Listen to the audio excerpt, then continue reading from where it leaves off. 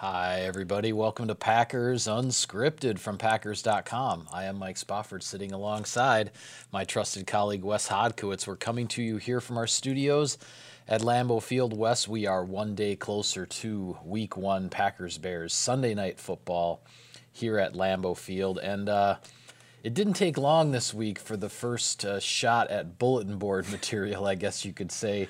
Akiem Hicks, defensive lineman, led the Packers in sacks last year, did a conference call with Green Bay media, and basically said, I don't think the Packers can block Khalil Mack. Now, for context, apparently he was in the trainer's room doing this conference call, and Khalil Mack was kind of right next to him, or at least within earshot. So I think he was having a little bit of fun and getting his new teammates' attention in terms of the confidence that he has in him. I think more fun than anything else, but yet something to get people talking. Yeah, it was. I think it was Brian Bulaga had the perfect comment about this. Like his teammates, Khalil Mack, he's excited. He should be excited. And certainly when you add a guy of his caliber, how young he is, how accomplished he is, despite being that young. It's going to add a lot of juice to a room. There's no question about that. The bigger thing, I think, it's always tough with stuff like this because I think sometimes the context gets lost if you're just looking at a quote. Akiem Hicks, I don't think he got on that conference call being like, oh, I just want to disrespect everybody. I think he just wanted to really pump up his teammate and talk about how excited he is personally. He's coming off a pretty darn good year as well, and he said, when you get a guy like Khalil Mack in a defense now, that's going to open up more one-on-ones for me. So it isn't just about what it's going to do to improve that group. It's what it's going to do to help him as a pass rusher as well. You look at Mack and Matt Nagy moments before Hicks was on the conference call. Nagy was talking to Green Bay media, and this whole week has basically been dedicated with Vic Fangio and those defensive coaches to trying to get Mack up to speed on what is going to be asked of him in this game. And from the Packers' perspective, yes, it's an unscouted look if you look at your entire offseason. Sure. But Brian Bulaga's seen him before. The Packers have gone against Mack before. It's going to be about taking that knowledge, processing it quickly, and trying to put a good product out on the field on Sunday night. Yeah, what do you think of this matchup, assuming that the matchup ends up being Bulaga against Mack, which is what most people are anticipating based on where Mack has lined up the majority of his career for the Oakland Raiders. You look back at that game in 2015 in Oakland when the Packers went out there. First quarter, I looked it up, I believe it was the second series of the game. Mack makes a wicked spin move and ends up getting a sack on Aaron Rodgers.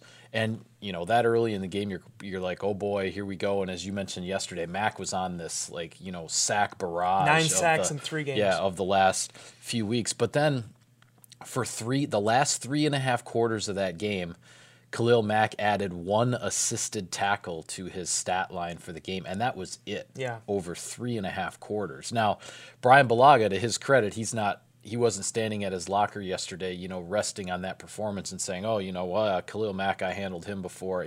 That's not Brian's approach as it shouldn't be. He knows he's going to have his hands full. It's going to be a fired up player, a guy who wants to make the right impression with his new teammates, all of that kind of stuff. But Brian Bulaga he's down to business. He's as serious about this as it gets. He's confident in what he can do, but he also respects his opponent. Yeah, Brian Bulaga is such a pro at this point. He's 9 seasons into this now. Nothing is really new to him. Yeah. And the kind of analogy I threw out there, sort of thinking at this whole process is, this isn't you and your buddies getting together for a football game on a Saturday morning and going up against another group of players, another group of guys, and then somebody just brings out this, college player. The ringer. Yeah, the ringer. And it's like, oh man, what are we going to do about this? There is a short window here to prepare. I get that. Yeah. But the Packers, this coaching staff, James Campen and Bulaga, maybe even David Bakhtiari a little bit, depending on how they want to use Mack, they're all prepared for this. Yeah. It's not like they're just going to be completely caught off guard. And, and I was thinking about Bulaga and kind of what you're talking about there with that Oakland game, and it goes back to something he said in Kansas City when he got that chance to go out there for a handful of snaps. The biggest thing he got out of those reps were going out there, getting initial feel for the game, in making those in-game adjustments, making the corrections that you can't make really when you're in practice. Yeah, Right. you can do certain things, but it's different when it's live. I think that Oakland game was a perfect analogy of that, in that, Mac threw a move out there early on, he learned from it, he adjusted, and then pitched a shutout the rest of the way. That's what you have to do against a player of this caliber, because he's a guy that's going to get his rushes. He's going to get his opportunities. He's too good not to, but it's about limiting those moments Yep. and really continuing to have consistency through the ups and downs of a game. And that's why I think it's really valuable having a guy like Brian Bulaga with his experience, that you don't necessarily have a first or second year tackle out there against Mac. You have a guy that's been through everything a right tackle can go through in this game. Yeah. And for my money, that's the reason why I think going into this game, it's an excellent matchup to watch, but it's also not one that I think is really panic-stricken. Yeah, playmakers are going to make plays in this league on both sides of the ball. What it comes down to is when you're in charge of trying to limit them or trying to stop that other guy, when do they make that play? If they make it early in the game as opposed to late in the game, that's a win for you. Right. Because as you said, they made something happen, you've made the adjustment, and you've won the war, even though you might have lost that early battle. And that's how these games are decided. Totally. Yeah, and it's one of those things, too, that I think when you look at, on the other side of the coin, and I was thinking about this, too, after we talked about our preview for the Bears, there's a certain element to that right now with the Bears' offensive line. You have Nick Perry, you have Clay Matthews, you have a new system with Mike Pettin. They have to make those same type of adjustments. Yeah, they've had 4, 5, 6 months to prepare for this now, but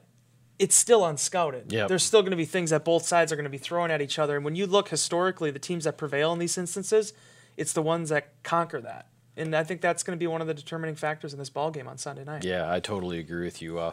Real quick, though, Wes, some sponsor business. It's time to enter the Cousins Subs Best Seats in the House promotion. You and a guest could win a chance to kick back on the 50-yard line in style. 2 pairs of lucky Packers fans will be chosen prior to each home game for this VIP experience. Enter daily now through December 16 by completing the entry form and submitting. For complete rules and eligibility, go to packers.com/bestseats. Cousins Subs.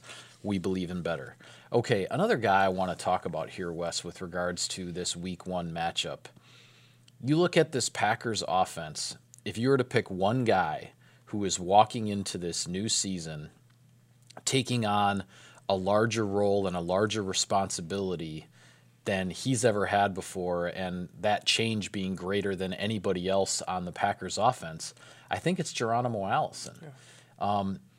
He's held down that number 3 receiver spot from the start of the offseason to now, the drafting 3 wide receivers, Jake Kumerow's emergence, everything, all of that notwithstanding, nobody budged him from that number 3 spot. But this is a guy who's never come into a season before with this place on a depth chart and with these types of expectations in terms of how he can perform. And one thing that's really stood out to me is that you go around the locker room, you can ask Aaron Rodgers, you can ask other receivers, any guys in that locker room, there isn't anybody who doesn't have the confidence that Geronimo Allison is up to this, right, even though this is a big change and a big shift for him. Do you get the same sense? I do, and I've gotten that sense really going back early into the offseason program, that there was a lot of confidence that even though you maybe don't have that veteran leadership and everything that Jordy Nelson presents as a receiver, that there was an understanding that Allison in many ways is the next guy up, and he was ready to be able to take that task on. The thing I thought was most interesting, if you haven't had a chance yet, check out Spoff's story on Packers.com, talking to Allison and kind of reflecting on his journey, is, he's been through a lot in his life. Yeah. Personally, even, professionally, as an amateur athlete, a lot of ebbs and flows to this thing. And there's such a great quote in there about, and I'll probably end up botching this because I'm not good at these things, but basically saying that, the environment he came from, he let it shape him. He didn't let it become him. Right. It's just a part of who he is, and he was able in a lot of ways to get out of that, where he came from in Tampa Bay, but it also allowed him to really learn how he needs to overcome adversity and what he needs to do to be successful. He goes from Tampa, he goes to Iowa Western, he ends up at Illinois. He's still kind of an unfinished product when it comes to a receiver when he gets to Green Bay. And I wrote about this in Inbox, I think 2 or 3 weeks ago. Every single year has just been a constant progression with him in his understanding of the offense and what Aaron Rodgers requires of him. So I think out of anybody, I think this is going to be the most exciting to see where he takes his game now, because now reps really aren't a question. You know he's going to get snaps. You know he's going to get opportunities, and how does he capitalize on them? Yeah, and as I wrote in the story, Mike McCarthy was asked about Geronimo Allison multiple times throughout training camp, throughout the preseason, because he was having such a steady camp. And as I said, no one was budging him from that number 3 receiver spot behind Adams and Cobb. And McCarthy, every time he talked about Geronimo Allison, he used either the word toughness or the word tenacity. And those characteristics are really a part of who he is. And I asked him about that, and he said it comes from the upbringing. He grew up in a rough part of Tampa, Florida. He played only 1 year of high school football and then took the junior college route, went to Iowa Western for 2 years, then made his way to Champaign, Illinois, comes to the Packers as an undrafted receiver when this receiving core was pretty darn deep, if I recall. Yeah. So he starts out pretty darn low, begins his rookie season on the practice squad. First game, he gets called up from the practice squad. First game in Atlanta, catches a touchdown pass. We know then what happened at the end of his rookie season, had that tremendous touchdown on Rodgers, forever scramble drill in Detroit, where then he, whips it into the back of the end zone and Allison makes the diving catch. Had 3 catches all for first downs in the Dallas playoff game. Had the big 72-yard catch and run in overtime to beat Cincinnati last year in week 3. So every time the bell has been rung, so to speak, he's answered that call. And the other thing, and I know you've heard this from his receiving mates, from guys like Adams and Cobb, and I have as well, the other way that he's earned respect is not just the way he's performed on the field, but that confidence from his teammates comes from what they've seen in the meeting room, what they've seen in the weight room. Everybody that you talk to about Geronimo Allison says this guy's a pro. Yeah. And you don't hear other players say that about a guy, not only just an undrafted guy who's still so young, only in his 3rd year, but a guy who, let's face it, if you just look at the statistics, hasn't accomplished a whole heck of a lot, but he's got that respect and confidence of his teammates that he is ready for this role now being thrust upon him. Yeah, and he's understood exactly what that role has been, and he's had to be the guy that's been ready to step in for Jordy Nelson or Randall Cobb or Devontae Adams. He's been really that next guy here the last 2 seasons. And now he's stepping into a different role where he has to be prepared to be that number 3. Yeah. Depending on how many times we see those packages throughout the course of the season. Historically, that's been sort of the base offense here the last 3 or 4 years. So that's a huge chance for him to really elevate his game to the next level. And getting back to your original point about the meetings, we hear almost to a point where you almost sometimes didn't take it, you took it for granted, but when Edgar Bennett would talk about it starting in the classroom, when he was working with him as the offensive coordinator, when you had, David Ryan there now, and before that, Luke Getsy, you had a guy in Allison that was willing to sit next to Jordy Nelson, was willing to sit in front of him and sort of have that absorption of information. And it's so easy for a young guy just to tone that out and not really pay attention and not really care and just want to do his own game. But I think one of the benefits to him is that he did come to this late. He played only 1 year of high school football. So every time he has a chance to really be able to learn something, he's capitalized on it. And I think for a lot of people now, and you look at all the storylines going in the regular season, Michael, I think seeing Allison, where he's at and where he could potentially go, is one of the most intriguing ones to watch. Because when you have Aaron Rodgers as your quarterback, as he said in your story, it's all about getting open. You get open, he's going to take care of you. Yeah, and the other thing I like about Allison's journey, in a sense, I guess saying I like it maybe isn't the right word, but what also I think contributes to the confidence is this hasn't been a completely smooth ride even since he made it in the NFL. Yeah. He was suspended for the first game of last season because of a substance abuse violation. He had a big fumble at Carolina last year that, dashed the Packers' comeback hopes in that game and their playoff hopes and Aaron Rodgers' comeback hopes for the season after the broken collarbone and all of that. He's had some things at the NFL level that he's had to recover from and bounce back from, and to see just the confidence that his teammates have in him is I think it's really important heading into this 2018 season for a young guy. Totally, yeah. And there's a lot of talented receivers on this roster. They kept 8 of them. The fact that Allison is the number 3 after they drafted all these guys, you had Trevor Davis coming back. Yeah, I think it says a lot about him and the fact that he was able to. He was in front of the race when he started, and he consistently stayed there. Yeah. Well, another topic to hit on here, Wes, before we go. I know you've been talking to some of the guys in the Packers locker room. You're going to continue some more interviews, but we're all eagerly anticipating the great unveiling of the Mike Pettine defense here for 2018 for the Green Bay Packers, because as we know, there's only so much that they're putting on film for opponents in the preseason. Most of the, the real practicing that they're doing with the scheme and everything that they're going to use in a lot of games is the stuff that's in practice, that's behind closed doors and whatnot.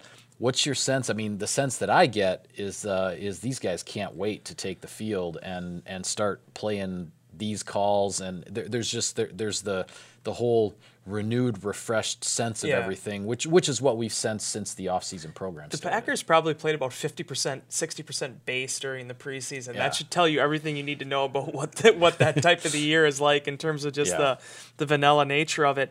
What I like the most, though, particularly just to quickly point out one specific area that I think is going to be exciting, is the dime in the third down units. We've seen, even in the preseason game, some of these rush packages they've come up with. It appears like, he's had some double A gap looks with the inside backers. The big thing is, and Pettine talked about it from the beginning, on any given down, if you're in that box, he doesn't want the quarterback to know who's coming at him. Yep. And I thought there was a couple instances, especially in those last 2 preseason games, and I get that he's going up against a lot of backups. But that being said, he was utilizing a lot of backups and being able to kind of get their feet hot in the pocket and not allow the quarterback to get comfortable. I think we saw him force some errors in that way. I'm really excited to see what he can do now that he has Clay Matthews available and Nick Perry and some of these slot cornerback combinations we've seen. There is so many unknowns right now, even to us who watched a majority of the training camp practices. I think it's just going to be really interesting to see those domino effects kind of lay out. And you can just tell, listening to some of these guys talk about in the locker room, Kevin King, after the game in Kansas City last week, was already talking about how excited he is to finally get in that first regular season game. Yeah. Because you've had 5-6 months where they've put in now to learning this scheme and wanting to, be able to really implement it, and now we're days away. Yeah, and for those who want to get a little bit of a sense, X's and O's wise, of how this works, Larry McCarron has a rock report that he put on our website where he breaks down in really good detail it was a pressure package against Oakland in the preseason game, where the Packers kind of schemed things up and they were able to get safety Kentrell Bryce blitzing free because nobody picked him up, and it led to a quarterback hit and an incomplete pass because he sped up the play. It wasn't even a sack, but it's that sort of effect on the quarterback and effect on the offense that dialing these things up can do. Now, as you said, those maybe were against some backups. A number 1 offensive line, a veteran running back who knows how to pick up blitzes. These kinds of things are not easy, but a couple of those, flat free type rushers, if you can get those are the opportunities where big plays can happen on the defensive side. Absolutely, and the thing that I like too, as I mentioned, it's a double-sided coin. The Packers now are going to have their full assortment of weapons defensively. And Mike, for all the years that I've covered this team now, there are so many guys that can play so many different spots. The blend between the cornerback and the safety positions, the safety to the inside linebacker, defensive lineman to the outside backers. So many different guys can line up anywhere now, and we've seen this evolution over the last 5 years with the NFL, but I think Pettine has proven, especially in this new CBA environment, to be able to do that and keep it simple. Now the Packers are hoping that it leads to them being, one of the top units in the NFL again when it comes to defense. All right, well, we've got one more show to do this week, and we will kind of hit our final preview elements for Packers-Bears. But for now, we'll call it a wrap on this edition of Packers Unscripted. Be sure to follow all of our coverage of the team on Packers.com. On Twitter, you can find him at Wes Hod. I'm at Mike Spofford. At Packers, still the team account. Thanks for tuning in, everybody. See you next time.